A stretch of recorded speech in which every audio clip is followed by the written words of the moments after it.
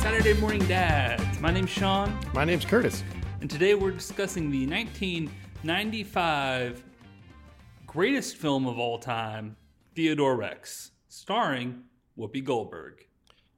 What a delight. Curtis, tell me, why did you say this movie was a perfect 10? Well, all-time classic. It looked just based on the poster. Just based on, yeah. Based on the poster and Whoopi Goldberg's filmography up till then. She was a huge star. Huge. This was like post Sister Act. Peak Whoopi Goldberg. This is the mark of... This is a misstep in her career, but we'll get to that. There are reasons why she did this movie. It was beyond her control. This movie came out, critics were like, oh, that Whoopi, she'll just be in anything.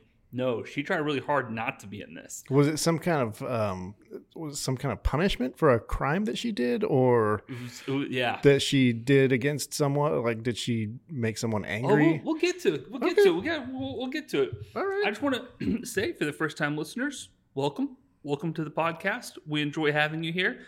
This is a terrible movie. Yes. Sometimes we do bad movies. Sometimes we do good movies. Also, this is not a kid's movie like I thought it was going to be. This was not it was animatronic dinosaur. You would think that would be something in a kid's wheelhouse, but no, a lot of murder. It was very much not a kid's movie. So sometimes we do good movies. Sometimes we do bad movies. Sometimes we do movies we don't know and we find out. That's common too. Very much this one. Sometimes we do new movies. Sometimes we do old movies. We just do kids' movies and we talk about them. Sometimes we don't do kids' movies. Sometimes we do movies that we think are kids' movies, but then end up not being kids' movies. Yeah, it just happened like twice now, huh? Yeah, that's happened a couple times. So if you want to talk to us about us talking about movies, if you want to critique us or chime in on the conversation, the best way to do so is to leave an iTunes review. Yes. If you are driving right now, go ahead and pull over. Just pull into that empty church parking lot, pull into a 7-Eleven, get yourself something to drink, take a minute, leave a review. We are so thankful that you're going to do that. Thank you. Yeah, but if you're going to critique us, do it gently. Yeah, do it gently. Some people have given us 1 stars. And I got to say, if you came across this podcast early, there were some episodes with terrible audio quality. That was my fault. I'm sorry. We're not professional radio personalities. No. That is the filter I used for the effect. I used a professional radio personality. That's what it's called? No, it's called broadcast. Oh, okay. Well, I know we sound like professional radio personalities, but we're not. We're learning. Yeah. Also, if you ever want to watch this or listen to this at your desktop computer or just not on your phone, I don't know. That's what I'm saying. So we're on YouTube now. We got a new podcast host. Our podcast is now also on YouTube. Just audio and a still image, but we might adjust that down the line. And for our friends using Android phones, if you're using the Google Podcast app, it's going away later this year. Google's going to discontinue that app, and you'll have to use YouTube. Yeah. Or some other cast app. I don't care. All right. Anyway, I want to read the reviews we have already gotten. Oh, okay. Great. Go for it. We teased 2 episodes ago that we were going to do this, and we put out a call that, hey, we're going to read all the reviews we have on iTunes. If you listen to the podcast on a different app, leave the review in iTunes. That's the way this works. And nobody left any reviews. We got no new reviews. Okay. And then we gave it an extra 2 weeks, and still no new reviews. So here are the reviews we have. Wait for it with bated breath is the title. Every release of this podcast hits my ears like manna from heaven. Wow. That sounds like some someone friendly. Someone maybe we know. Their username is overexcited about everything. Oh, okay. I actually know who that person is. Oh, you do? It was me. I loved that review. Thank you for your review, Sean. That was our first review. You gotta fake it till you make it, right? Yes. The next one is titled "Absolutely a Must to Listen to." These guys are hilarious. They say everything every parent thinks while sitting through endless amounts of series and movies with our littles. I love it. Also you? No, that one was my mom. That is Miss McDonald is the username. That is my mother. Guys, this is how you have to start, right? Yeah. You can't just wait on the kindness of strangers. You gotta kickstart it yourself. Yeah. So here's one. Great dynamic between. Well, hold on. Okay. Great dynamic between the hosts. Hilarious takes. Honestly, half these movies I've never heard of, but the way the hosts speak about how terribly awesome they are makes me want to watch them. Really great up and coming podcast. Definitely worth a listen. Nice. Was that one you? No, that was our coworker and good personal friend Jessica. Oh, who we did not force to watch it. We did not force her to watch it. Listen to it, I guess. You don't watch podcasts, do you? You can't on you YouTube. Can't on YouTube. You can't as of like last week. I got all excited because I thought like our podcast numbers like jumped up. We had a whole bunch of downloads in one day, but it was just YouTube. It was just sucking them up. All right. They are rising stars. I didn't give 5 stars because they are just my bosses because I had fun listening to it. Do you know who that one was? Yeah, I do. That was Ali. Ali. Thanks, Ali. I'm sure you don't listen to this anymore. Yeah. Ali was this guy who worked here that was a bit of a character. It's a good one. He's a hilarious dude. And he would just blatantly be doing client work for his own side projects while he was on the clock. I didn't know that until after he left. I caught him so many times. Anyway, if you go look him up on LinkedIn. All right, here's one from somebody I don't know. It has a name, Sandra D. Dixon. I don't know that name. Wow. I don't know who this person is. This is the first one that's like a real review from a stranger. And it just warms my heart. Half a star. 5 stars. Whoa. Love this podcast. Exclamation mark, exclamation mark, exclamation mark. 3 of them. I love this podcast because each episode listening awesome. I love it. Love it. That's great. Positive feedback, distinct, succinct, to the point. That's what we're talking about here. Thank you very much. All right, and here's our last review. Hilarious dad take, 1 exclamation mark. Hey. Good to know that there are others out there investing way too much hours watching and rewatching their kids' TV shows. Yes, you're not alone. That one was also my mom. Oh, what? She left a review on 2 different accounts. Okay. Well, that's very sweet. She's very invested in the podcast. I appreciate it. So if you want to leave a review, we'll read it in a future episode. Sean's mom can't bear the entire load of leaving reviews. Right now, she needs help. She needs some help. Right now, she does make up about 30% of the reviews. Well, but she's probably out of email addresses. Even if you don't want to leave a review, great place if you want to put in a comment on there about a movie you've seen or an episode you want to chime in on. Great place to do it. Also, if you don't want to leave a comment, you're too shy, you don't want to participate in the spoken word or the written word, please give us some stars. We got a bunch of 5 stars and we got a bunch of 1 stars. We got a 4.1 average. I think we deserve better than a 4.1. Yeah, especially I agree. For like the past 5 episodes have all been bangers. They really have. I mean, we're on a roll. Yeah. Hopefully this one lives up to it. I gotta admit, Sean, I didn't make it all the way through this movie. I made it to the end. I fell asleep for a good 15 minutes. I fell asleep about halfway through, or about half an hour in last night. I fell asleep and tried to watch the rest of it at lunch today and made it about another 15 minutes before I threw in the towel. So this movie, I think we can come to the consensus now, is by far, without a doubt, the worst movie we've ever watched for this podcast. The worst movie we've ever watched in our entire lives. Possibly the worst movie ever made. It's pretty. Is it worse than The Room? I've never seen The Room, so I can't speak to that. I didn't watch it all the way through, but I got the gist of it. This movie is worse than The Room. It's definitely the worst movie I've seen in a very long time. It's the worst movie we watched on this podcast, and this podcast has some of the worst movies I've ever seen.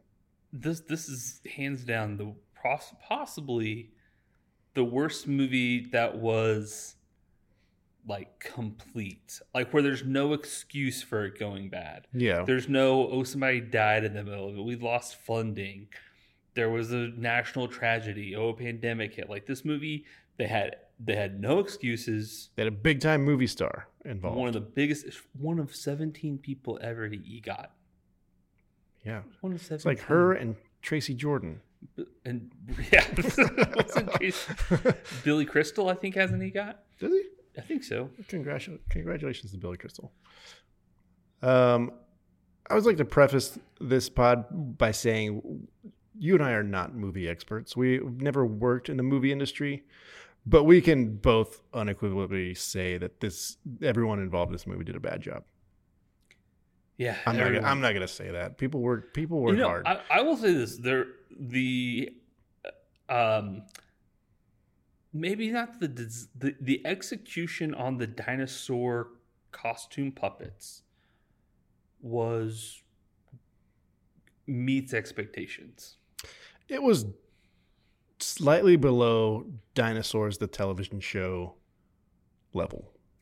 It was above Neverending Story level. Which one? All of them. I'm not saying they were good. I'm just saying they were not. Well, yeah, I guess that they were noticeably better than everything. That's like else. a 10-year gap there. So yeah, yeah, it was. I mean, they were fine. I had no problem with the dinosaur costumes. I will say that. That's the thing. Whoever did those did a great job. That's the thing I was thinking about this morning. I was like, running through a list in my head of all the terrible things in this movie I want to make fun of, and then I was like, actually, you know what? The dinosaur costumes, all right.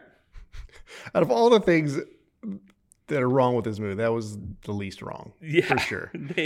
Yeah. What did you think was the worst part about this movie? The story. The story and the writing was really bad. Yeah. Every piece of dialogue was clunky. The dialogue, it sounded like nobody had read the script or there wasn't a script. It sounded like people were just making stuff up on the spot. Have you ever seen the movie The Last Starfighter? Oh, yeah. I love that movie. Same writer. The guy who wrote The Last Starfighter, that was kind of like an indie movie. He broke out. And the guy who wrote it? The guy who wrote The Last Starfighter. He didn't direct it, but he wrote The Last Starfighter. He wrote and directed this one. He wrote and directed this movie and then never worked again. Yeah. He only has 4 credits to his name on IMDb, pretty much. But he did start, apparently, I guess he partly owns the special effects studio Luma. Oh. And so he's doing all right.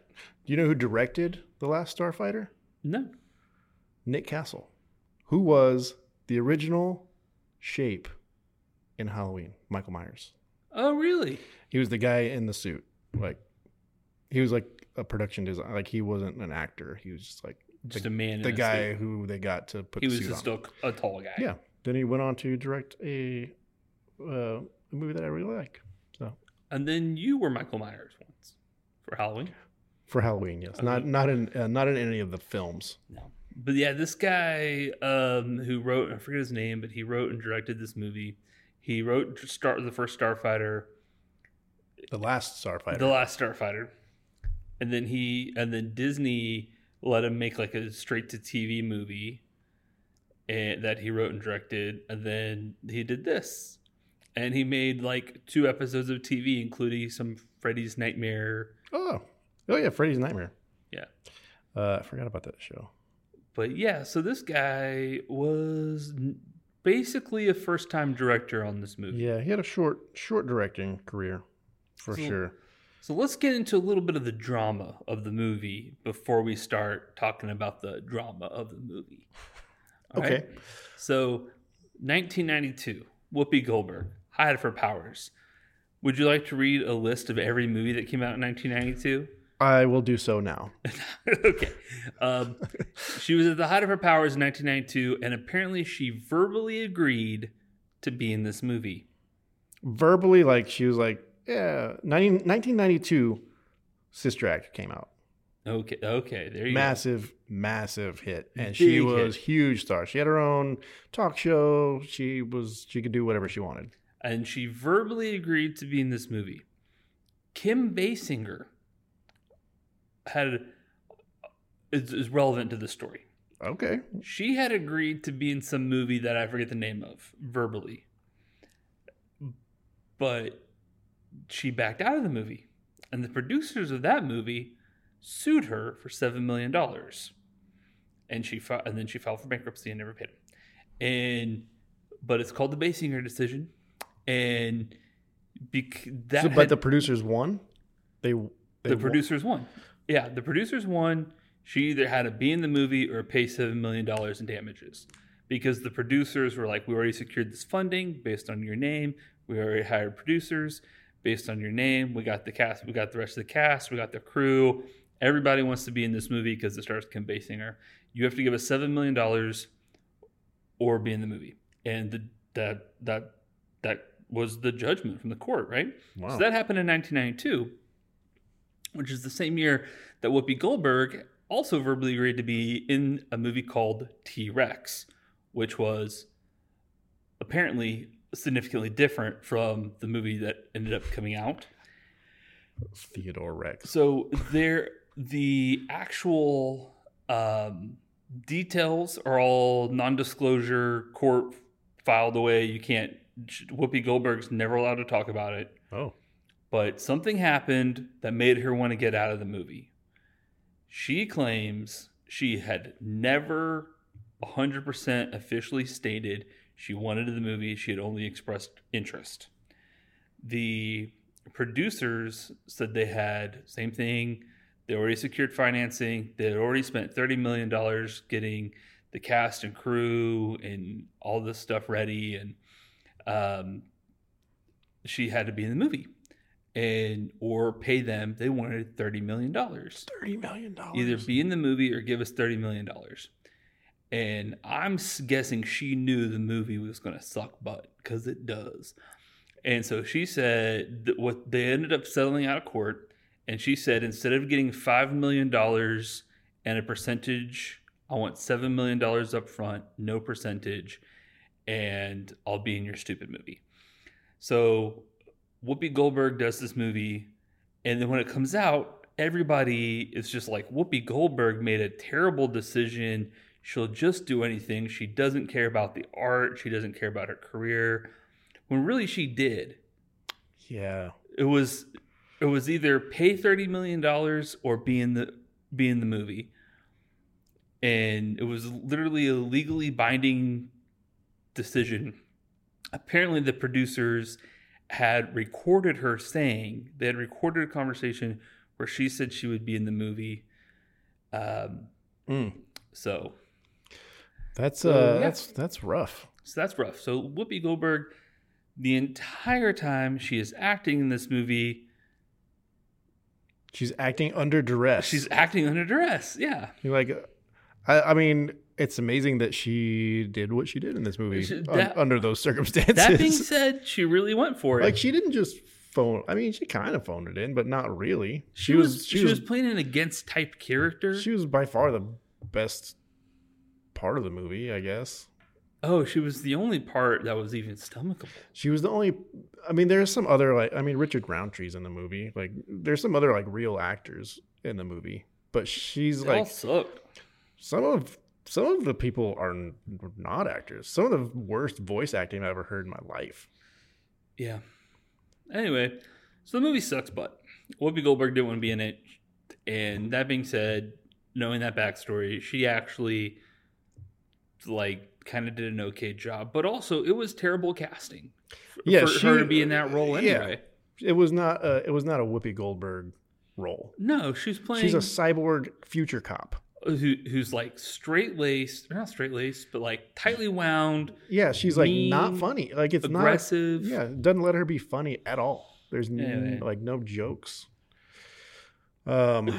She walks like the Terminator at parts. Some parts she walks normal, maybe even with a little bit of swag. Sometimes she walks like the Terminator, and I love the inconsistency there. It's just like, yeah, it's totally against type for her. She's got like cool swagger and like she's loose and funny. Like, yeah, she's a force of personality. And she's literally playing a robot. Yeah, she's a straight man. Yeah, a woman, straight woman. The whole concept that they would have robot police officers that are loose cannons, because she's like a loose cannon. Are they robots? They're cyborgs. Yeah, she just like they talk about her getting rebooted, and they talk about a lot of stuff in this movie. Are you sure your CPUs could handle that? That's a real line said in this movie. Yeah, her partner at the beginning was a real bad actor.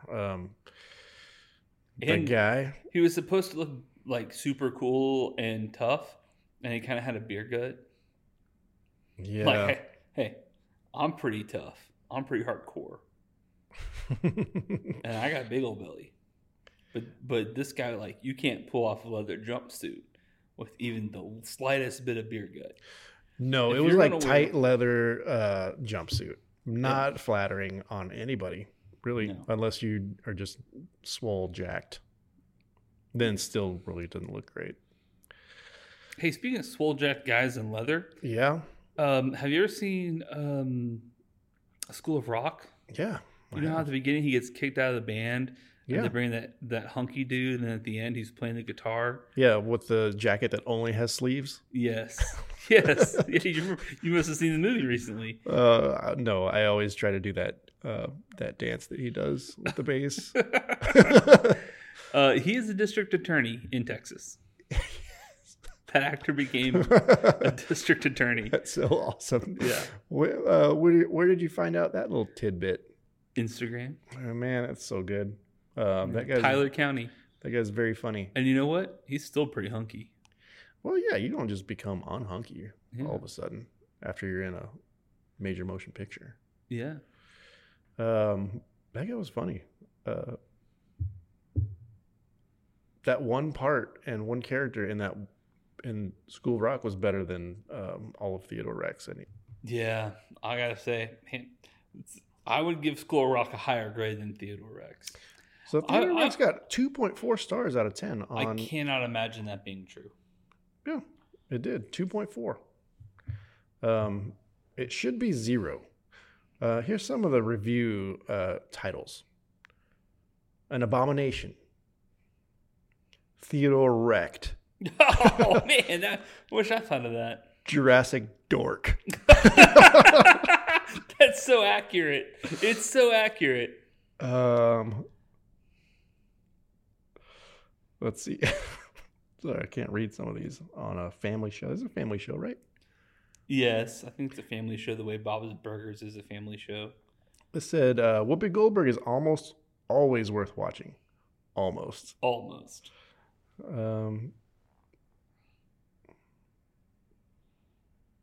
Minutes in front of the TV. Years of therapy. That sounds like you to reuse that. I bet they stole that somewhere else. Yeah. There's one okay but not great. Who wrote that? Somebody gave it 5 out of... okay but not great. Somebody gave it 5 out of 10. Do we want to recap the incomprehensible plot of this movie? I'm not going to try because I only watched half of it. I can try to do the first part of it. Okay. How it switches in the first 3 minutes of the movie, it's like you're watching 3 different movies. So it starts off with like an old school Flash Gordon narrator reading text that's on the screen. And the text on the screen looks like it's from like Robin Hood, like an old Robin Hood movie or something. Yeah, it's kind of got that Book of Kelt's first letter. And yeah. But anyway, and it scrolls. It does the Star Wars scroll, but not at the angle. But like, yeah, and the casting director's direction was find somebody who sounds like James Earl Jones, but is not James Earl Jones, and has also a limited command of the ability to read. Yeah. Yeah, I had to watch that twice, by the way, to figure out in my mind what was actually happening. So halfway, I watched it once. Yeah, go ahead. I watched it once, and halfway through, I was just like, "Oh, it's just going to be one of those. It's just going to be one of those." Yeah, it's this movie's plot is so bad. They thought if they explained the plot at the very beginning, you would understand. That is what's happening. But that's not accurate, because I still didn't know what was happening. So there's the voiceover. It tells you that there's this. It's in the future. There's a doctor, like a billionaire doctor, who has cloned extinct animals. Correct. But also is planning on attacking the world with a missile. He's going to launch the world into an ice age. A new ice age. Yeah, ice age. I don't know how a missile would do that, but he made one. And then he's going to have all of his animals that he's created on, it says his ark. Spoiler alert, for the very end of this movie, he doesn't have an ark.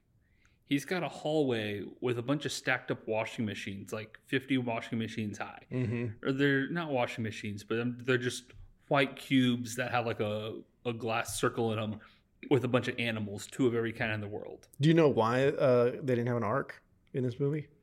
It's because they spent $47 on the sets. They spent all their budget. Yes. So then so after the Robin Hood scrolling Celtic letters with a voiceover, it cuts to a black and white horror movie intro where you're like, it's like a skipping frame rate. It's like a low frame rate, fuzzy, and you're following this guy with long hair. He's obviously a bad guy because it's like they want it to look like Young Frankenstein, but they did a bad job of it. And then you see him go and like he murders a dinosaur, basically. Now, how does he murder the dinosaur? I don't remember. Okay, he opens a little case and has a slightly larger than normal butterfly, like a butterfly that's like 1.7 times the size of a normal butterfly. And it's all black and white except for the butterfly. The butterfly's in color. And this effect is pulled off very poorly. And then the butterfly flies across a swamp and lands in the dinosaur's nose. That's a key detail.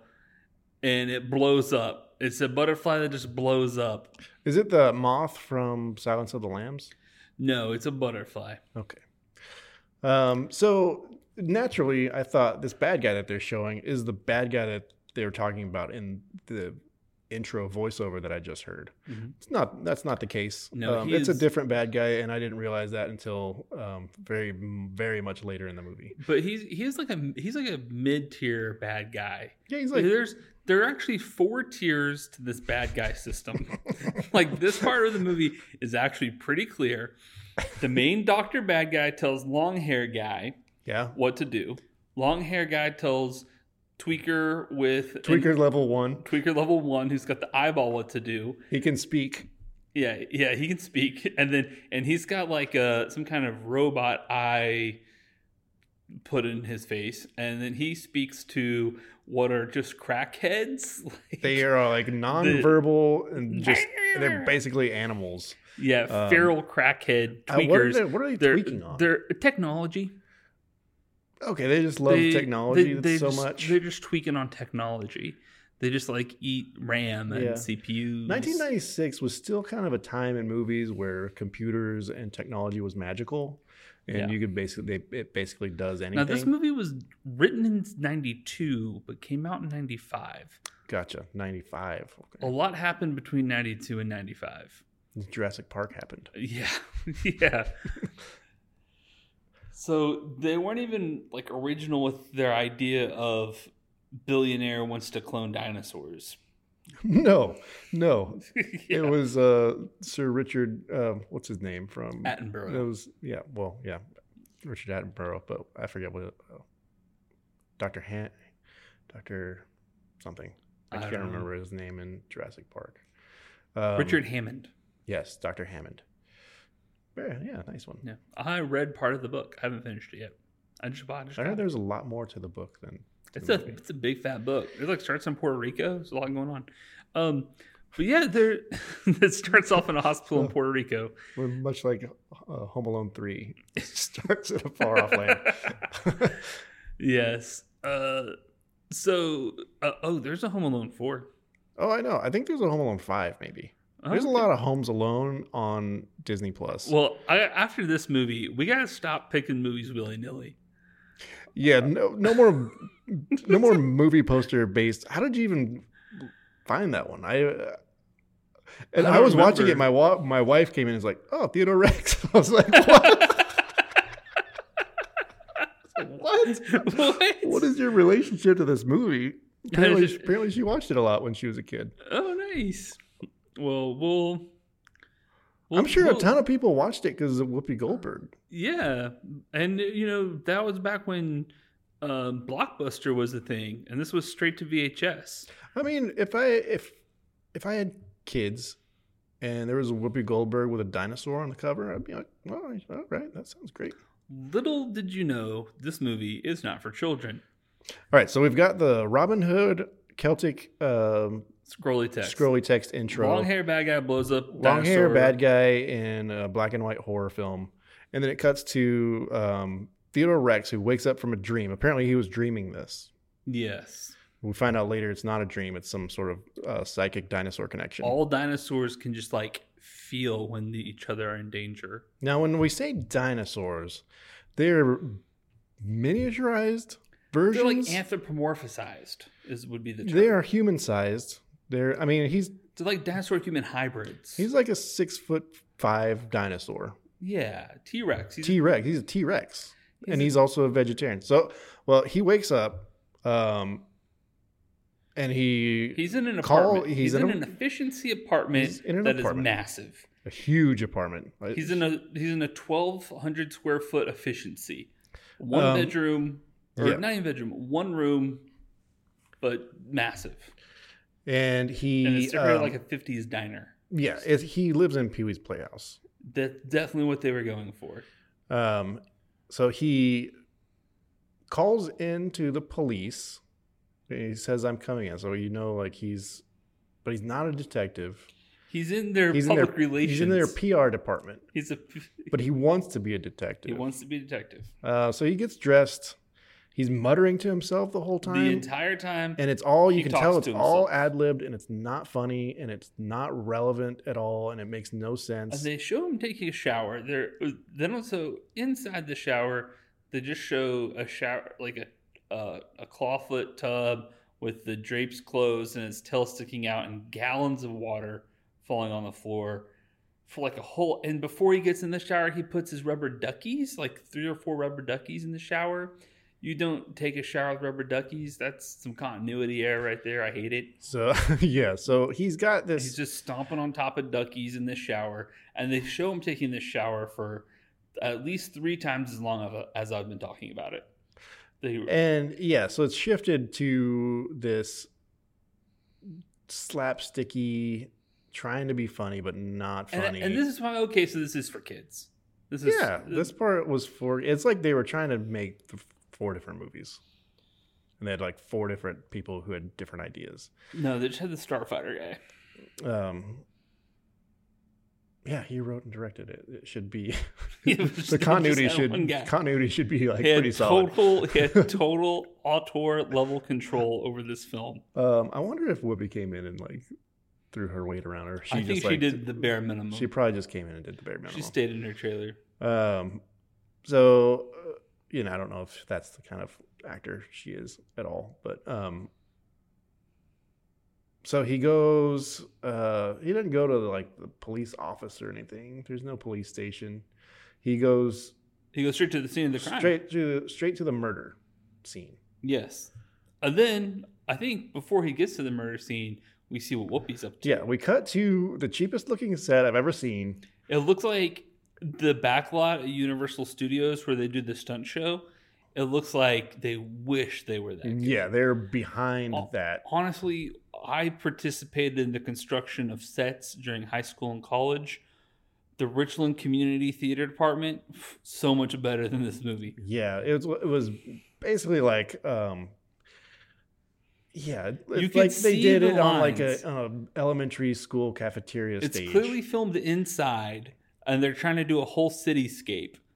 And it's just obviously painted on cardboard. It's got big Schumacher Batman vibes. Yeah, they wanted this to be a big They wanted... it was trying to be Demolition Man. Yeah. In parts. And it was trying to be Pee-wee's Playhouse in other parts. In some parts, it was trying to be that depressing Harrison Ford movie. What's that one? Blade Runner? Yeah, some parts. Yeah. It was trying to be that. And it was not. So they're on the rooftops, and then they're trying to stop someone from stealing a truck. I don't know. I don't know what they were trying to do, but so these tweakers, they scrap cars for parts to get their technology drug money, and they will scrap cars for parts while they're still moving. Yeah, that's what it seemed like. I didn't know what they were trying to do, but they were like hijack. They were on skateboards. They were on motorized skateboards. That part was pretty cool. They had little gasoline motors on the back of these Mad Max skateboards. And everyone in this city, the city is called the Grid. Everyone that was one cool detail. Everyone just drives vans. That's true. That's true. There were only vans in the stupid movie. Yellow vans. Yeah. Or scooters. Yeah. I think they probably only drove the same 2 yellow vans, and they just swapped them out. So yeah, the cops are Whoopi and her partner. What's Whoopi's? Her name's Katie. Katie. Oh, she had a hardcore mean guy last name. You recount the harrowing tale while so they're on the roof of this building waiting for this van to come by. Coal train, yeah. And they're like, we're gonna, and the guy's giving her a hard time. They're both cyborgs. I don't know if they're cyborgs or fully robots. I think they're actually fully robots is the impression I got. None of their costuming indicates that they're any part of robots. They just touch their ear and talk to a computer. The computer is not visible. And it's like Ziggy on Quantum Leap. And it's like, I don't know that reference. But the thing I was thinking is if you're a cyborg and you can talk to a computer to get all the information in the world, like the internet, but I guess this movie predates the internet by a bit. No. 92? Internet was around in 95. But yeah, this movie was conceptualized in 92. They could throw in some bits about the internet. Well, I'm just saying, why would the cyborg have to talk out loud and then have its robot brain talk back to it? Why wouldn't it just all be internal? Because the cameras need to hear that. The sound guy needs something to do, right? It's exposition, but it is also stupid. Anyway, her partner's giving her a hard time. Are you sure you're ready to be back out here since they last wiped you? Yeah, because they let these people go, right? They got away. Eventually, yeah. But she's she shoots a grappling hook into a building. That's just wanton destruction of they definitely cause more damage than they've saved. And he's like, are you sure your CPUs can handle this? And that line I'm going to use for the rest of my life. That's great. In meetings, just yeah. Are you sure your CPUs can handle this? Or next time I'm trying to do a return at Best Buy, and they're like, oh, hold on, let me look up when you bought this toaster. You're sure your CPUs can handle it? Anyway, I dabble in a lot of toaster trading. Yeah. I got some futures and options in toasters. Anyway, so now my favorite part, it's a box truck, right? It's like a 26-foot long box truck. She descends through this grappling hook or zip line mechanism she has shot across the city street and falls through the glass ceiling of a box truck. You know box trucks. Yes. You know how they all have glass ceilings. Of course. shatterable glass ceilings. That's what a good glass, Yeah, I mean, seems very safe. Like, yeah, that a human could just like shatter it. Anyway, big action ensues. Terrible action sequences. Terrible action sequence. Her partner is on like the front of the truck fighting the driver. She's in the back of the truck fighting the tweakers. They get in a big fight. They're going through the city streets. They're kind of in a warehouse district. And they're just trying to save this box truck, right? Just risking life and limb, destroying public property and private property alike to save a box truck. Also destroying the box truck. Yeah. I think there was a body in the truck. Oh. I didn't pick that up. Like the tweakers were trying... I think there was a body in the truck, like a corpse that we later find out was a clone, and the tweakers were trying to get the clone. That's where that body came from. Yeah, okay. The tweakers were they were on a mission to get the clone. And then the truck wipes out. Well, Whoopi's like on a metal table, like a lab table that's like upside down, table like that flipped over, surfing in the street, and then the truck crashes. Huge explosion, ginormous explosion. Is it the best vehicle that explodes in this movie? No. There's another one at the very end. Then so Whoopi Goldberg's all like, oh no, the tweakers got away. At least we got the body. And her partner's like, I won't be in this movie again. Yeah, that was the last we saw of her partner. He's in the movie for one frame a little bit. And then we go back to Theodore Rex investigating a dead body. And he's at the scene of the crime. It's the first dinocide ever.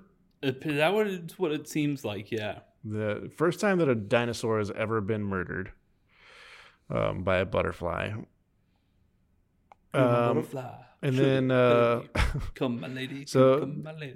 Theodore Rex talks to this police lady for a minute, and then she's just like, okay, bye.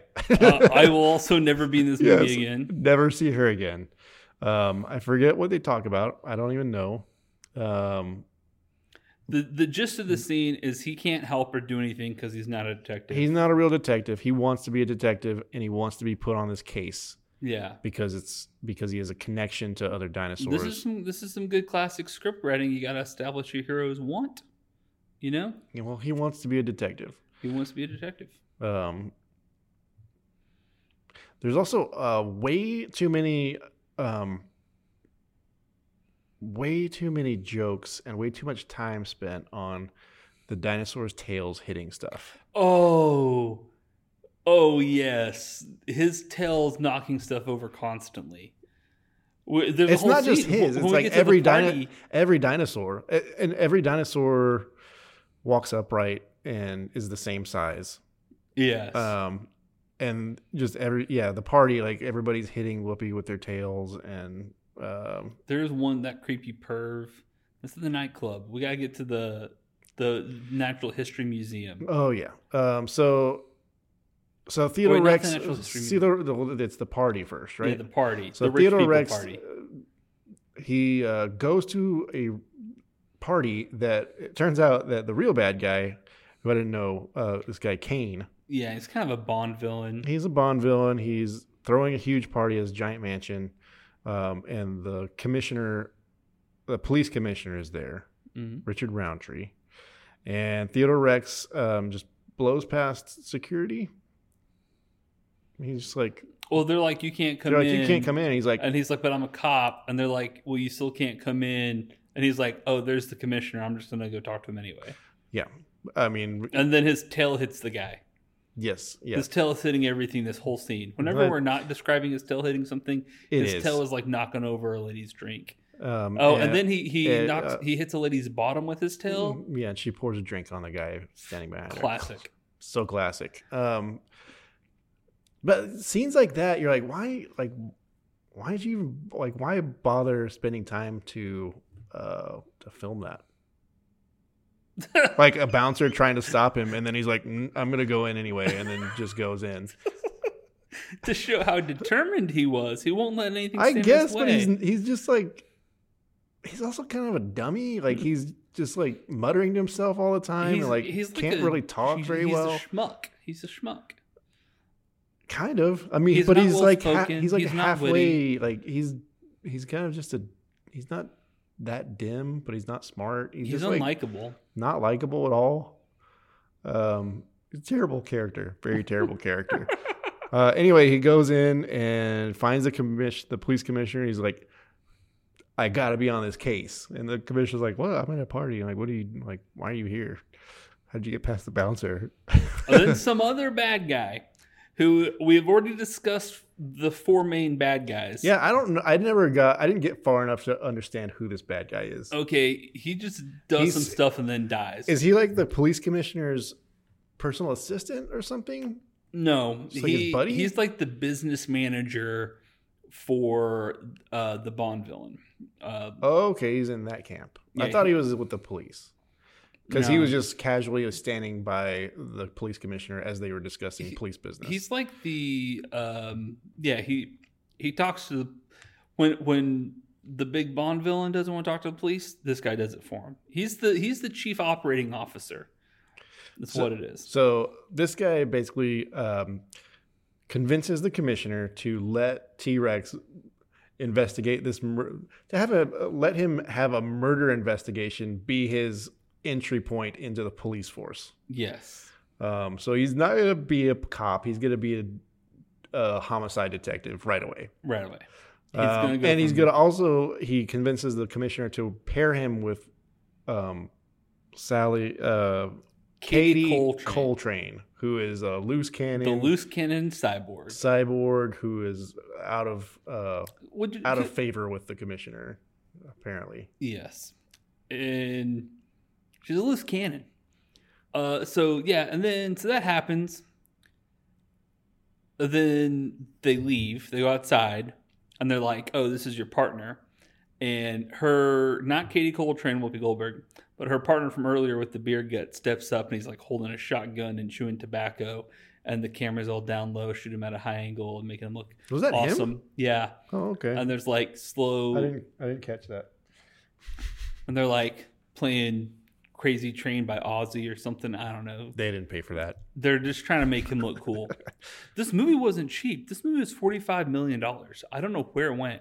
They spent $45 million on this movie. Well, didn't you say that they had to pay Whoopi $30 million?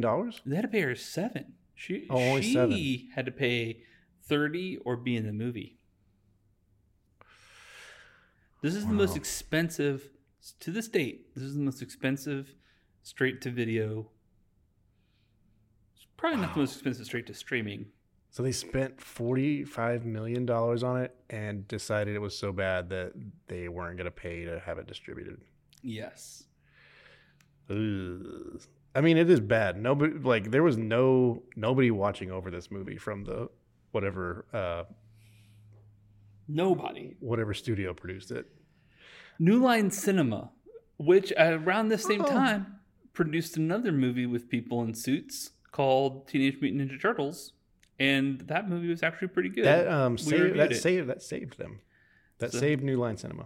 So that was a huge success. And then later down the line, a little movie called Lord of the Rings saved them again. Yep.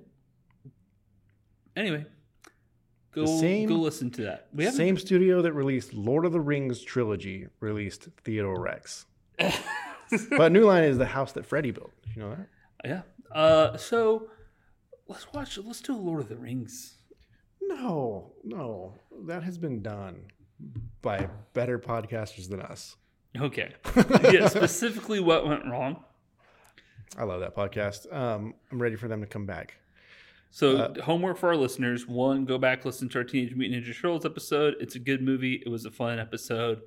And also listen to What Went Wrong. Every episode's great, but they recently did Lord of the Rings. They actually know about movies. Yes, they work on movies and how they're made. They don't just have degrees. They don't just watch them late at night. And they read books and articles. Yeah. Do research. They have studied movies. They compile knowledge.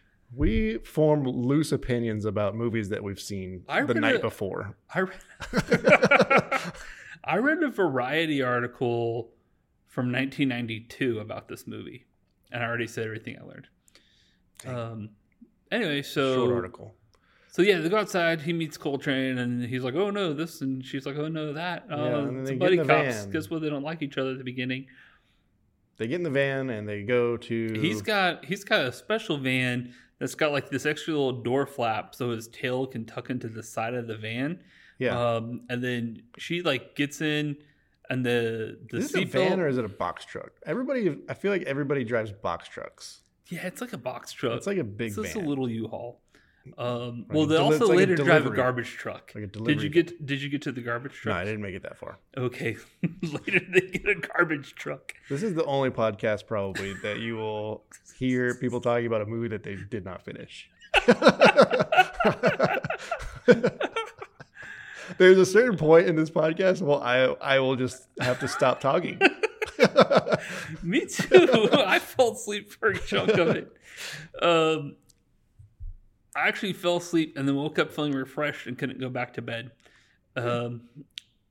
So they go to solve the mystery. They're like, where do you go? We need to do an autopsy. Where do we go for a dinosaur autopsy? We go to the Natural History Museum. Just on a hunch, they suspect that autopsies happen at natural history museums. And they go for dinosaurs. And they go, and the key point of this scene, well, one, there's like some random lady who just like doesn't see him come in or talk, but she was like the one doing the autopsy. Totally uninterested in doing the autopsy or talking to the people or being on camera. She was just scrolling through Instagram. And then they're like, and she's like, oh, I haven't done anything yet. I don't know. And they're like, oh, okay, well, there's half a butterfly in his nose. How did he get it out? I was unclear on tweezers. What happened in that. He just grabs some tweezers and pulls half a butterfly. But he was like hacking and stuff. Like, what was that all about? He was like, oh, he takes the tail. They didn't know who the dinosaur was. They didn't know who the dinosaur was. Oh yeah, they do an Avatar tail mashing. He takes the tail and they have a giant tail print scanner. It's like a thumbprint. Why dinosaurs have tail prints and not thumbprints? I don't know. Yeah, they have hands and thumbs. And also, the dinosaur was naked. Yeah. So, just... It's part of why it was PG. Yeah. Not G. Also, a lot of people get murdered and killed. Oh, we skipped... It doesn't matter. Let's keep going. Okay, I just want to point out one thing. Okay. It is... Have you ever heard of this expression, save the cat, with regards to screenwriting? Mm-hmm. So, they have the laziest save the cat moment in this, where Whoopi Goldberg just randomly bends over and picks up a stray cat and then gives it to a little kid and is like, hey, feed this. Oh, yeah. Hey, yeah. And the kid has never acted in his life and seemed like maybe he didn't even know he was in a movie.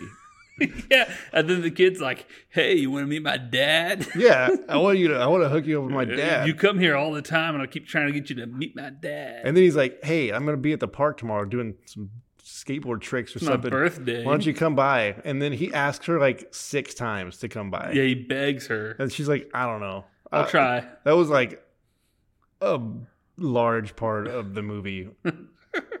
No, it was we gotta set up that little kid. We got like 15 seconds of him asking and her like him hawing if she's gonna be there or not, and then him asking and begging. And then he's like, please, and she's like, I'll try. And he's like, no, but please. And she's like, I'll try real hard. All right, well, you gotta be there. You gotta be there. My dad won't be there. He even says that.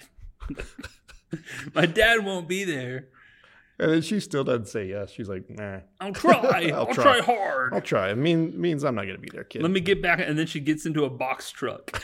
Yes. Her police car is a box truck. Into a box truck. Her police car is a in box the future, they found the most valuable form of transportation are those new all-electric Amazon trucks. Just everyone drives a FedEx van. Yes, that's basically, yeah. And then it's kind of like the cool cars in Blade Runner, except for the exact opposite in every way. And then then she meets Theodore anyway. They go get the butterfly and they do the teleprint, and he's like, "Oh, I know this guy," and she's like, "Oh, you guys all know each other." And then this is where the first I was like, "Oh, are they going to do a thing like?" The dinosaurs are an allegory for immigrants or people of color in the 40s because it's trying to be a film noir like the 40s. Kind of. They're trying to do. They abandon it quickly, but they're about to do it for a minute. Yeah, they try to. It's like it goes in and out of trying to be a film noir detective story. So this is the most film noir-y detective it is. They're like, okay, so his wife is a singer. The guy who got murdered, the dinosaur who got murdered. The dinosaur got murdered. His wife is a singer at the dinosaur club. A lounge singer. A lounge singer. I like the Copacabana style. Which I wish we lived in that era. I would go to cool nightclubs like that. I want to see Desi. Yeah, you gotta be somebody to get in there, though. Well, they just don't have those anymore. No, they don't. I wish they did. I'd go. Copacabana doesn't exist anymore? I don't know. I don't know either. Anyway, so then they go there, and it's mostly dinosaurs. There's a few people hanging out, but this is like and they established this is like the dinosaur part of town. It's like the dinosaur district. Yeah. How many dinosaurs are there? How many dinosaurs did Dr. Kane create, or I don't know, however he did that? He knows them all personally. He recognized Teddy. Yeah, from his DNAs. Yeah. So did he create all these dinosaurs, or did they reproduce? Is this like the third generation? I think this is the first generation. Okay, so he just made a bunch of dinosaurs. Yeah, like a couple hundred. Like a and they also established that he's like brought back to life whales and other elephants, other extinct species. And he had just announced the next one he was going to do is raccoons. Baby, raccoons are never going extinct. No, those things They're outliving every other mammal. I want a pet raccoon so bad. Guess what I'd name it? What? Guess. If I had a pet raccoon, guess Rocky Raccoon? I was going to go with Bandit because they look like they're wearing little masks. But yeah, so they go to the club and they get a table and there's a super pervy like Triceratops who's like really likes, what do they call them? Soft skins? Yeah. So the dinosaur slang for humans is soft skins. One, she's not a human. She is an android. But he's into it. And he just makes weird noises. And like flutters his eyebrows because he's a puppet and that's what puppets do. But the noises were very grunty. Yeah. Gargly sounds. Very pervy sounds. Very wet, pervy sounds. And then she's like, I just can't be in his line of sight anymore. I'm getting out of here. She gets hit by a bunch of dinosaur tails. Yes. And then there is a sexually attractive T-Rex woman. She's not, though. She just looks like a T-Rex with some lipstick on and a dress. Oh, really? I didn't think you'd disagree with me on this point. Really? No. It was the dumbest. It was so stupid. The worst musical number I've ever heard in a movie. I don't know if anybody wrote that song or if that actress just made it up on the spot and just like. Well, considering it was all voiceover, she would have made it up after the spot. And I also wonder if they filmed it all and then did the voiceover to match. It's not like that's why the rhythm of the movements would have ever matched any music. That's why because yeah, I don't know. I don't see how they would. It just kind of seems like someone was talking as they were watching the dinosaurs move their mouths and like just trying to match what they're saying instead of the other way around. We've been spoiled by Henson, man. We've watched a lot of Henson movies. Henson does puppetry right. She's the only one who ever has. Theodore Rex was... It was a Theodore wreck. It was a Theodore wrecked. So Theodore goes backstage and goes... He's totally in love with this dinosaur chick, by the way. Oh, yeah. He's head over heels smitten, infatuated, desperate, clingy. Her name is Molly Rex. Rex. I don't think she's related to Theodore Rex. They're just both T-Rexes. That's how last names work in the dinosaur world. And then he goes backstage and he's like, I'm a cop. And they're like, oh, you can immediately go into this dressing room. And Whoopi Goldberg comes with him. And then he's like, hey, your husband's dead. And she's like, oh, no, I'm so sad. Guess what? He's not my husband. He's my roommate. We can be in love too. And then she falls in love with him almost immediately, and he also has no personality or charisma. He has no riz. It makes no sense that anybody would ever find him attractive, let alone the sexy T-Rex who is the star of the Code. Maybe he was a really, really good looking dinosaur to other dinosaurs. Oh, maybe. I guess it's hard to tell. He looked like he was made entirely out of goiters. Yeah, but maybe girl dinosaurs find that hot. Okay. And then they're like, oh, I'm going to walk, or then it's time to leave.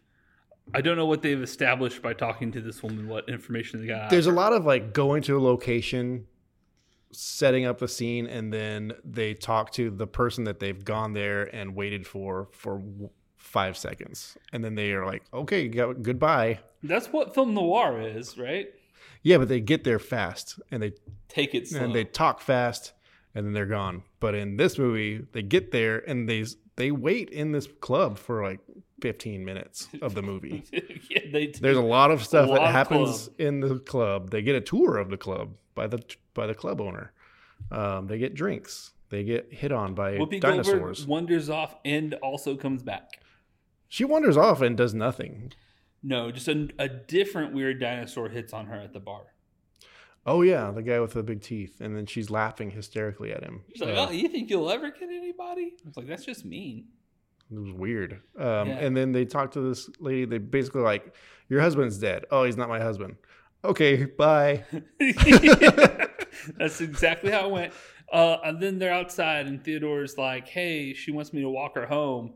And she's like, oh no, what does she say? You got the glands. You're glandoid. You're a glandoid, like something like that. Yeah, hemorrhoid or whatever. She's got some made up word for your. He's got glands. The hots. He's got the hots. But she's calling it glanded. You're glanded. Yeah, you're glanding. Yeah, because I guess dinosaurs have glands. We don't know anything about dinosaurs except that they had bones, and they were way better in Jurassic Park, and they were bigger. Yeah, than the. I gotta say that this Dr. Kane did a real bad job of recreating the dinosaurs. Dr. Hammond did way better. Dr. Hammond at least like learns the lesson and has remorse. No, he does it again in 2. No, not in 2. 2, they're dealing with a dinosaur that he didn't make, right? No, that's 3. That's 2. They have that's the other island where they like breed the dinosaurs. But he's if you're a dinosaur, that's the island you want to be on. But he's like keeping it secret and like, well, I can't remember actually. Which one's the one where Jeff Goldblum's in the back of a truck and they're driving through LA and the dinosaur's chasing him? That's 2. That's 2? That's 2. The T-Rex comes to LA. Maybe we'll watch those movies one day, but they're PG-13. The Lost World. We do kids movies here. We'll do it in 8 years. Curtis, I don't think you know what time it is. We gotta hurry up. Oh, well, I'm not the one who's taking a long time, am I? I think we both are. I'm trying to. Okay. I guess I was talking about the Lost World. So. I was just saying that Dr. Kane was terrible at recreating dinosaurs. He didn't know Dr. Kane was terrible at recreating dinosaurs. Didn't know what dinosaur. So they go to the Natural History Museum and there's bones of like giant dinosaurs. So he knew. He knew what the goal was. So he's like, I gotta like make these dinosaurs smaller, or they're gonna kill us. Okay, when he makes the raccoons, because they say that his next project is going to be bringing back raccoons. They're gonna be like the size of mice. Or what if he just makes them talk and anthropomorphized, and what if they're like rocket raccoons? Oh, is that a crossover with Guardians of the Galaxy? Yeah. Origin story? He's the one who made Rocket Raccoon. Wow. Yeah. Now, this movie just became canon in MCU canon. Required watching. You can't watch Loki season 2 until you see this. Man, I have stopped with the MCU. I've had it. It's too much. Too much. I can't keep up. And if you try to watch something and you haven't seen everything that came before it, you really don't know what's happening. I think I'm still going to watch Echo. just for the fight choreography. Is it more along the lines of like Luke Cage and those shows? I think so. It's the first TVMA one since Disney took over. Oh, nice. And I saw a thing on YouTube about the fight choreography. Apparently the fight choreography is very amazing, and it's more John Wick-esque. Oh, yeah, I may watch Vincent D'Onofrio. Oh, I do like him. And Daredevil's in it? Daredevil's in it, but I think he's only in one episode. That's my assumption. Anyway, let's get down to business. They split up the party. He walks her home. Stuff happens. I don't know. Next big set piece. He got attacked by tweakers. He got attacked by tweakers? On the way home. Yeah. He got attacked. They jumped his truck. Yeah. And beat him up. Yeah, and then so while that's happening, Whoopi is checking on this clone body that she took to this other guy. And this is where I stopped watching. All right, so she finds that the clone was registered to Mr. Hammond. The Umbrella Corporation. No. What was Dr. Hammond? Dr. Kane? Dr. Kane. So the clone's registered to Dr. Kane, but it's like off the grid. And I did see that part. They're like, look at this tiny insignificant thing that nobody would notice on a normal human being. And the entire fingernail was a giant logo. It's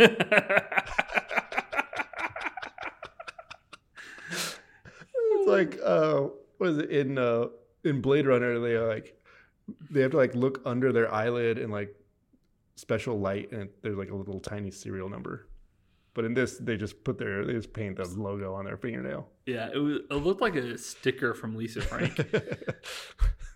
and then Theodore. Anyway, then they meet back at the police office the next day.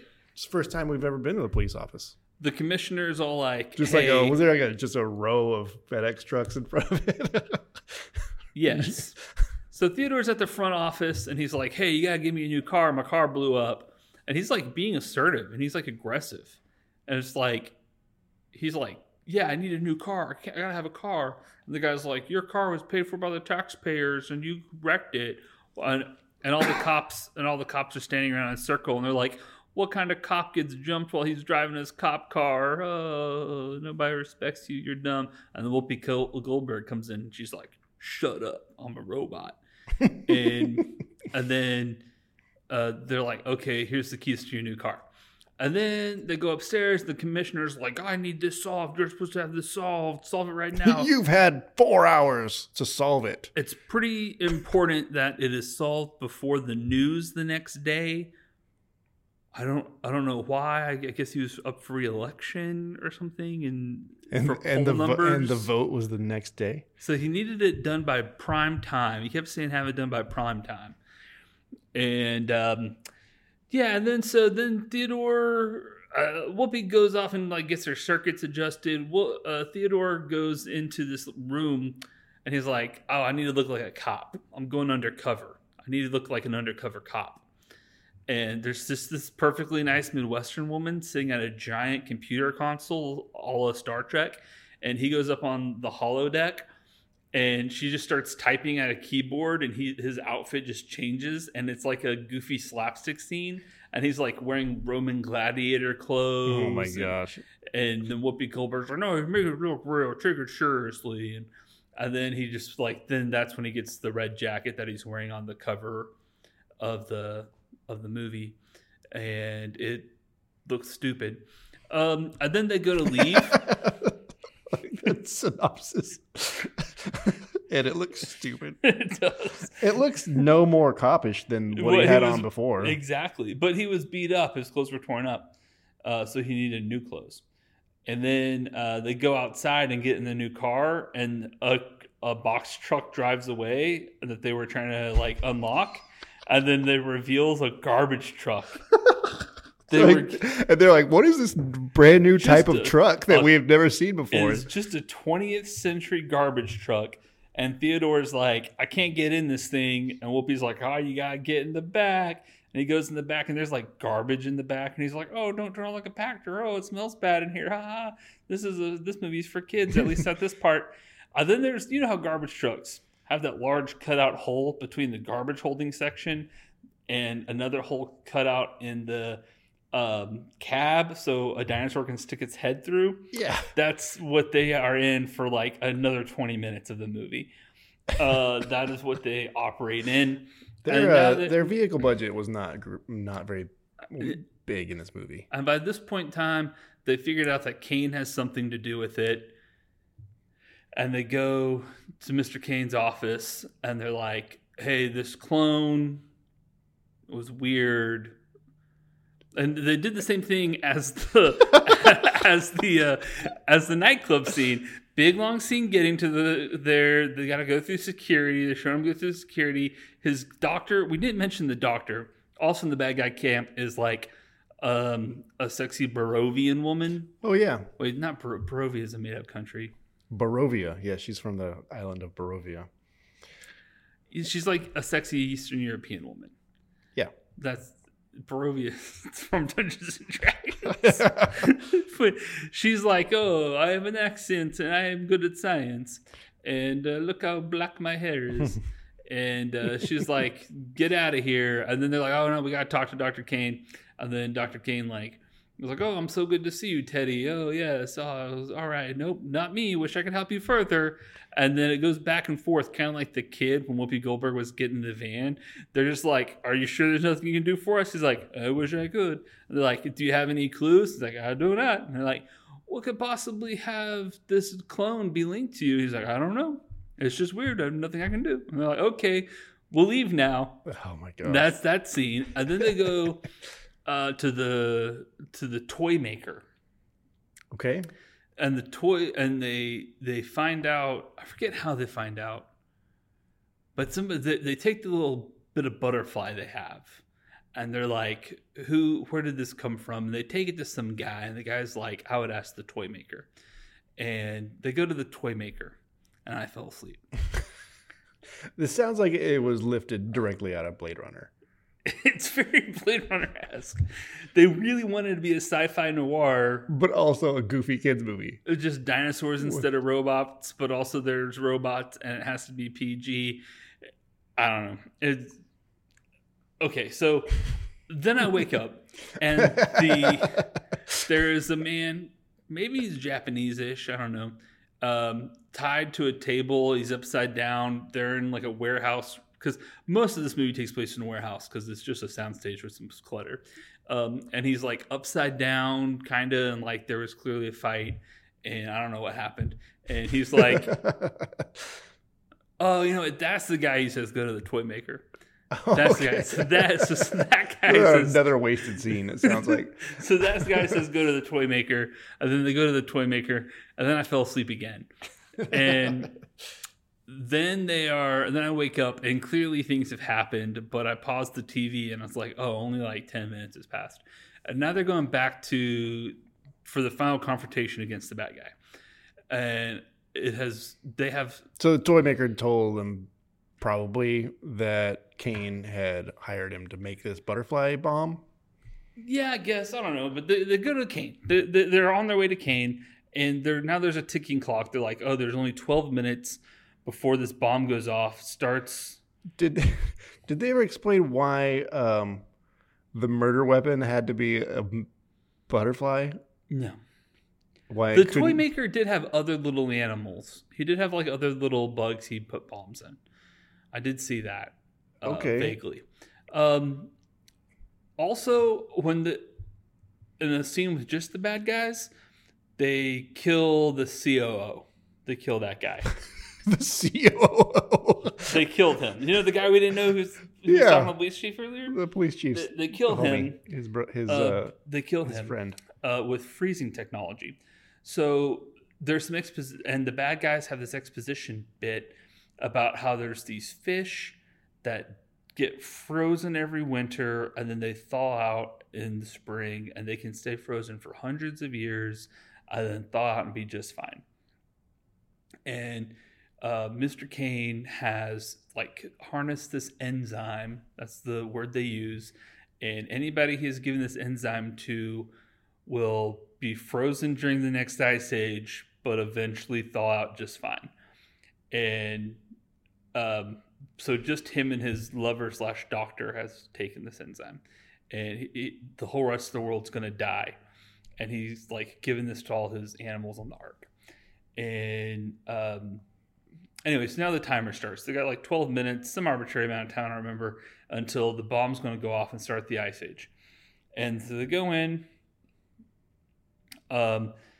There's some heroics. Very briefly, they confront Cain. And the little boy and the girl dinosaur, Molly Rex. Molly Rex actually sounds like a really cool punk band. Or like an EDM guy. Can I I just thought of something. The lady who did nothing at the Natural History Museum, she introduced herself as a dinosaurologist. That she did. That she did. Sorry, that just came to my memory. So so here's the setup, right? They got Molly Rex and the little boy. Oh, did you see the scene where she goes? Nope. Okay. Where she goes to? Did she go to the birthday party? She goes to the birthday party. No, she goes to the birthday party late, but the little boy had been kidnapped by the tweakers. Okay. How did they kidnap him? Do you think? Did you guess? They brought a prop arcade game. Okay. Had it played arcade music, and it was just like sitting by a water fountain, and he was like, "Oh, here's a random arcade game in the middle of a skate park, a future skate park that is in a junkyard with piles of cars everywhere." That set was actually kind of cool, and sounds like Teenage Mutant Ninja Turtles. No, it wasn't It wasn't skateboard skate park. It was rollerblade hockey skate park. Oh, okay. Oh, and there's the Theodore's like, "Oh, I want to play," and they're like, "Oh man, are you any good?" He's like, "Yeah, give me 3 balls," and he puts them on the ground and hits them with his tail, and they all go in the net. and then everybody goes in a circle. And I'm talking everybody. I'm talking 60 11-year-olds on rollerblades. They all have face paint. They're like something between the Lost Boys from Hook and like Mad Max, and they're in a junkyard on a court, like a roller hockey court, going in a circle chanting Theodore, Theodore. And that was just happening. And that's his birthday party. Yes, this is the little kid's birthday party. And then the little kid, he has to go to the bathroom, and he sees this. It's established he's going to the bathroom, and he sees the arcade machine. He goes up to it to play it. And turns out the screen was just paper, and the tweakers jump through it and pull him in. And then they keep him there because then like 20 minutes later, you're in the castle of the bad guy, and they wheel in a dolly. And on the dolly is the arcade game, and they pull the boy back through, and then the main tweaker with the cyborg guy comes out too. He was just like in the arcade cabinet holding him for the whole transportation. They couldn't have just waited in the bathroom for him or something. I don't know. I don't know why the tweakers had so much foresight to bring an arcade game. So here's the setup. The sweet little boy, Molly Rex, are in the dungeon, and the bomb's about to go off, and they do some heroics. Why did they kidnap him? Leverage. Because they thought they were getting close to him. Yeah, they thought they were getting too close. That's why they killed the COO guy, because his idea wasn't working, and they froze him. And that was actually some pretty competent special effects. And the special effects, it was practical special effects that made him look like his ice. Mm-hmm. It cost $43 million. I was like, actually, hey, that actually looked pretty good. That's like makeup or whatever. That looked pretty dope. And then so she gets shot. They're getting shot at, and Theodore. This whole movie, we haven't established this in our conversation. He's a pacifist. He doesn't carry a gun. He doesn't want to fight. He's working on being a vegetarian. He believes in using his brains over guns. Was that established very well in the movie? No, it wasn't. But it's important in this scene that I'm about to describe. So, she gets shot. Katie Coltrane, Whoopi Goldberg, gets shot like 14 times, like Scarface level shot. And she's like reeling back, and as the bullets are hitting her, it's like sparks flying out because she's a cyborg. And that actually kind of looks cool. And she like falls against the wall. Then Theodore swings from the trellis. Not the trellis. That's not the right word. From the balcony. He swings from the balcony and just kicks 4 guys at once. Boom, problem solved. And then he goes over to Katie, and she's like clearly in this position. I want to show you. I want to describe it for our listeners. She's holding her gun up to her chest. She's stiff as if she cannot move robotically. She is like frozen. She is just leaning up against this wall. Done. And then only moving her mouth and not even her eyes as she talks to Theodore. But then for the over-the-shoulder shot, when they're like going over her shoulder, but like shooting Theodore Rex, she's moving all over the place. and she's holding the gun down by her belly. And this back and forth happens, this whole big emotional monologue. And he's like, give me your gun. I'll go kill him. I'll do it. And she's like, you haven't used a gun yet. Don't use a gun now. You got to use something bigger. You got to use something better. Your heart. Use your brains. Oh, okay. Dude, T-Rexes famously have tiny brains. And this one's no exception. And then he goes, and so the bad guy has like now left the building. But the kid and Molly Rex are in the dungeon. And he's trying to just randomly hit codes. It's just a 9, just 1, 2, 3, 4, 5, 6, 7, 8, 9. Press the buttons to get in. And he's just like guessing, and he can't do it. And then he turns around and his tail slaps it. And it's the right code. It opens. All those tail slapping all those tail jokes slap jokes pay off. All the tail slapping jokes pay off. And then he runs outside, and it's like a mountain or a hill going down below the castle, and the bad guys are in a Jeep, and they're driving away, and he can't run after them, but he like grabs, apparently he's got super strength. This has not been established in the rest of the movie, but he grabs an iron bar off the fence, bends it into a grappling hook, happens to have like 50 foot of rope, and then as the car's coming back down the cliff in front of him, he swings the grappling hook and perfectly nails it just in the back of the seat of the main bad guy.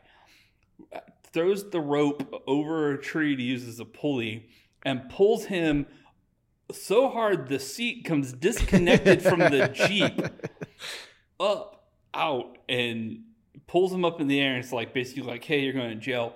And then the tweaker guy driving the Jeep goes and goes off the road and runs into the ricketiest old little wooden billboard.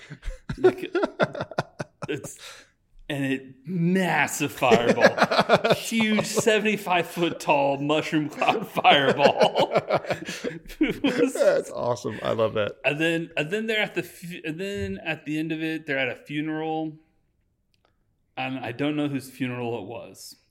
Wasn't there a funeral for the guy who got murdered? Yeah, they show the funeral for the dinosaur that got murdered. They actually made a big deal. He didn't have a funeral. Dinosaurs don't have funerals. They have recyclings, where they like liquefy them, turn them into green goo, feed it to roses, and everybody takes home a rose. Ooh, so they're cannibals. That was what they happened. But anyway, somebody else was at this funeral, and I don't know. Or no, wait. No, it wasn't a funeral. It looked like it was in a graveyard. It was outside. It had the trappings of a funeral, but it was a ceremony to make... and I was very confused while watching this, too. I was like, why are they making Theodore a detective at a funeral? And then I was like, oh, this isn't a funeral. It's just... It's a promotion ceremony? Just in a field with a bunch of people dressed in black, and I don't know. Yeah, so his arm is like in a bandage because he got hurt, and Katie's back there. She's been reprogrammed. She's fine. And this weird bit of little CGI where the Molly Rex was there, but it was not a robot. It was like You know when they superimpose cartoons into real life? Like they forgot to shoot her in the shot and then wouldn't put her back later? I think it was just that the huge costume wouldn't fit in a row of chairs.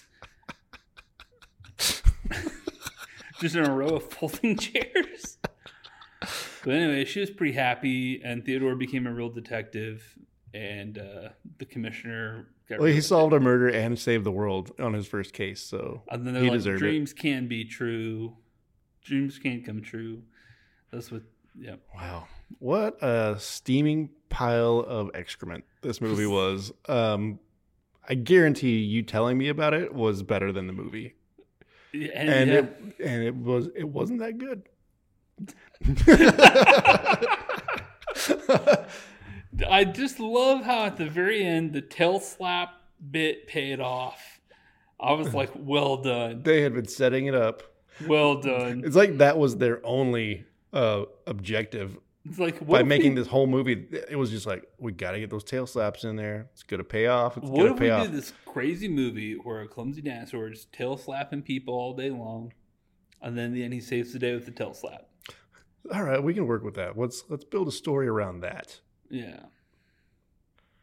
What a goofy movie this was. The Goofy movie was way better. The Goofy movie was pretty good, actually. Oh, we should do the Goofy movie next. Millennials love that Goofy movie nostalgia. Yeah. Do they?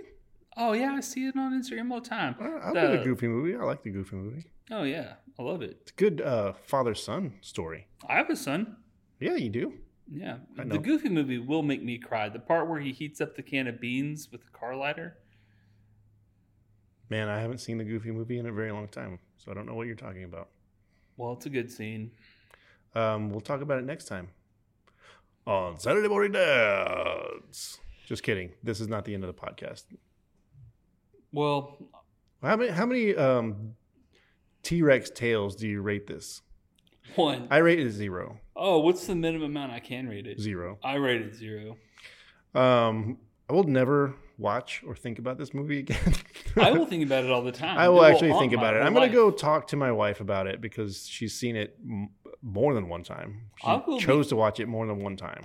I will be thinking about this movie for decades. I don't know. I don't know about that. I might buy it on DVD just to make sure I always have a copy of it. It was hard to find. We had to find it on YouTube. It was free. It was just free. It was a bootleg copy. Nobody in the world cares if this movie is out there for free. If you want to buy a DVD copy, it's $42. Is it? You have to import it? Probably. Well, this episode's pretty long. Yeah, it was a hard movie to recount. I love watching these bad movies, man. These are my favorite ones to do. But I think next time we have to do a good movie. I apologize for not finishing the movie. No, you don't have to be sorry at all. It was not required viewing. I intended to finish it at lunch today, but then I didn't want to. I understand. I was sitting in my car watching on my phone, eating a quesadilla. Oh, which quesadilla did you go with? Just the Plano. Oh, the Plano? The Plano quesadilla. Did you go steak or chicken? Chicken. Okay, it's good. And that was enjoyable. But as soon as I finished my quesadilla, I ate a cookie, and then I was like, I'm not gonna watch this. This is sad. This is sad, sad, sad. Have you tried the fluffy yet? No. That one's good. You should. What's in it? Marshmallows? No, French fries. Oh. It's like steak with sauce and French fries. I might get one right after this. Oh, I gotta go pick my kids up. Who are you gonna wear on a t-shirt though?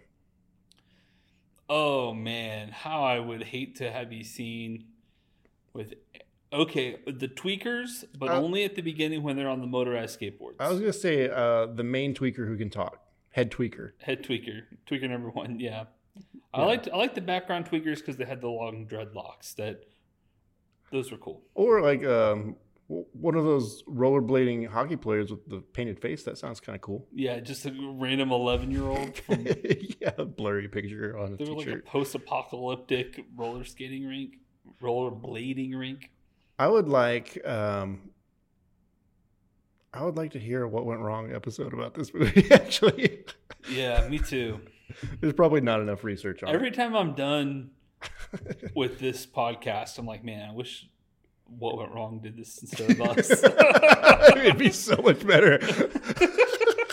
We'd actually learn something. But you know what? What if they listen to our podcast and we're like, man, these guys don't know anything about movies, and they're just two chill dudes. Yeah, they can watch a movie without having to analyze it or even finish it.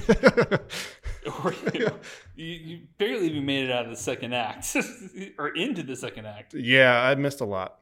I would say I'm gonna go back and rewatch that birthday party hockey junkyard scene. So were there any adults there, or was it just like a bunch of 11-year-olds? Just random children of the street playing roller hockey. All right, so man, what a... And his dad was not there as promised. As promised. His dad must have not been very good looking. His dad was always working, man. Always working, I guess. Except for when he made his kid work. All right, let's never speak of this movie again. I think we're going to speak about this movie for years to come. All right. Curtis, would you like to take us out on our famous catchphrase? Sure. Theodore Rex was part of our complete breakfast. More like Theodore Wrecked. Oh, more like Jurassic Dork.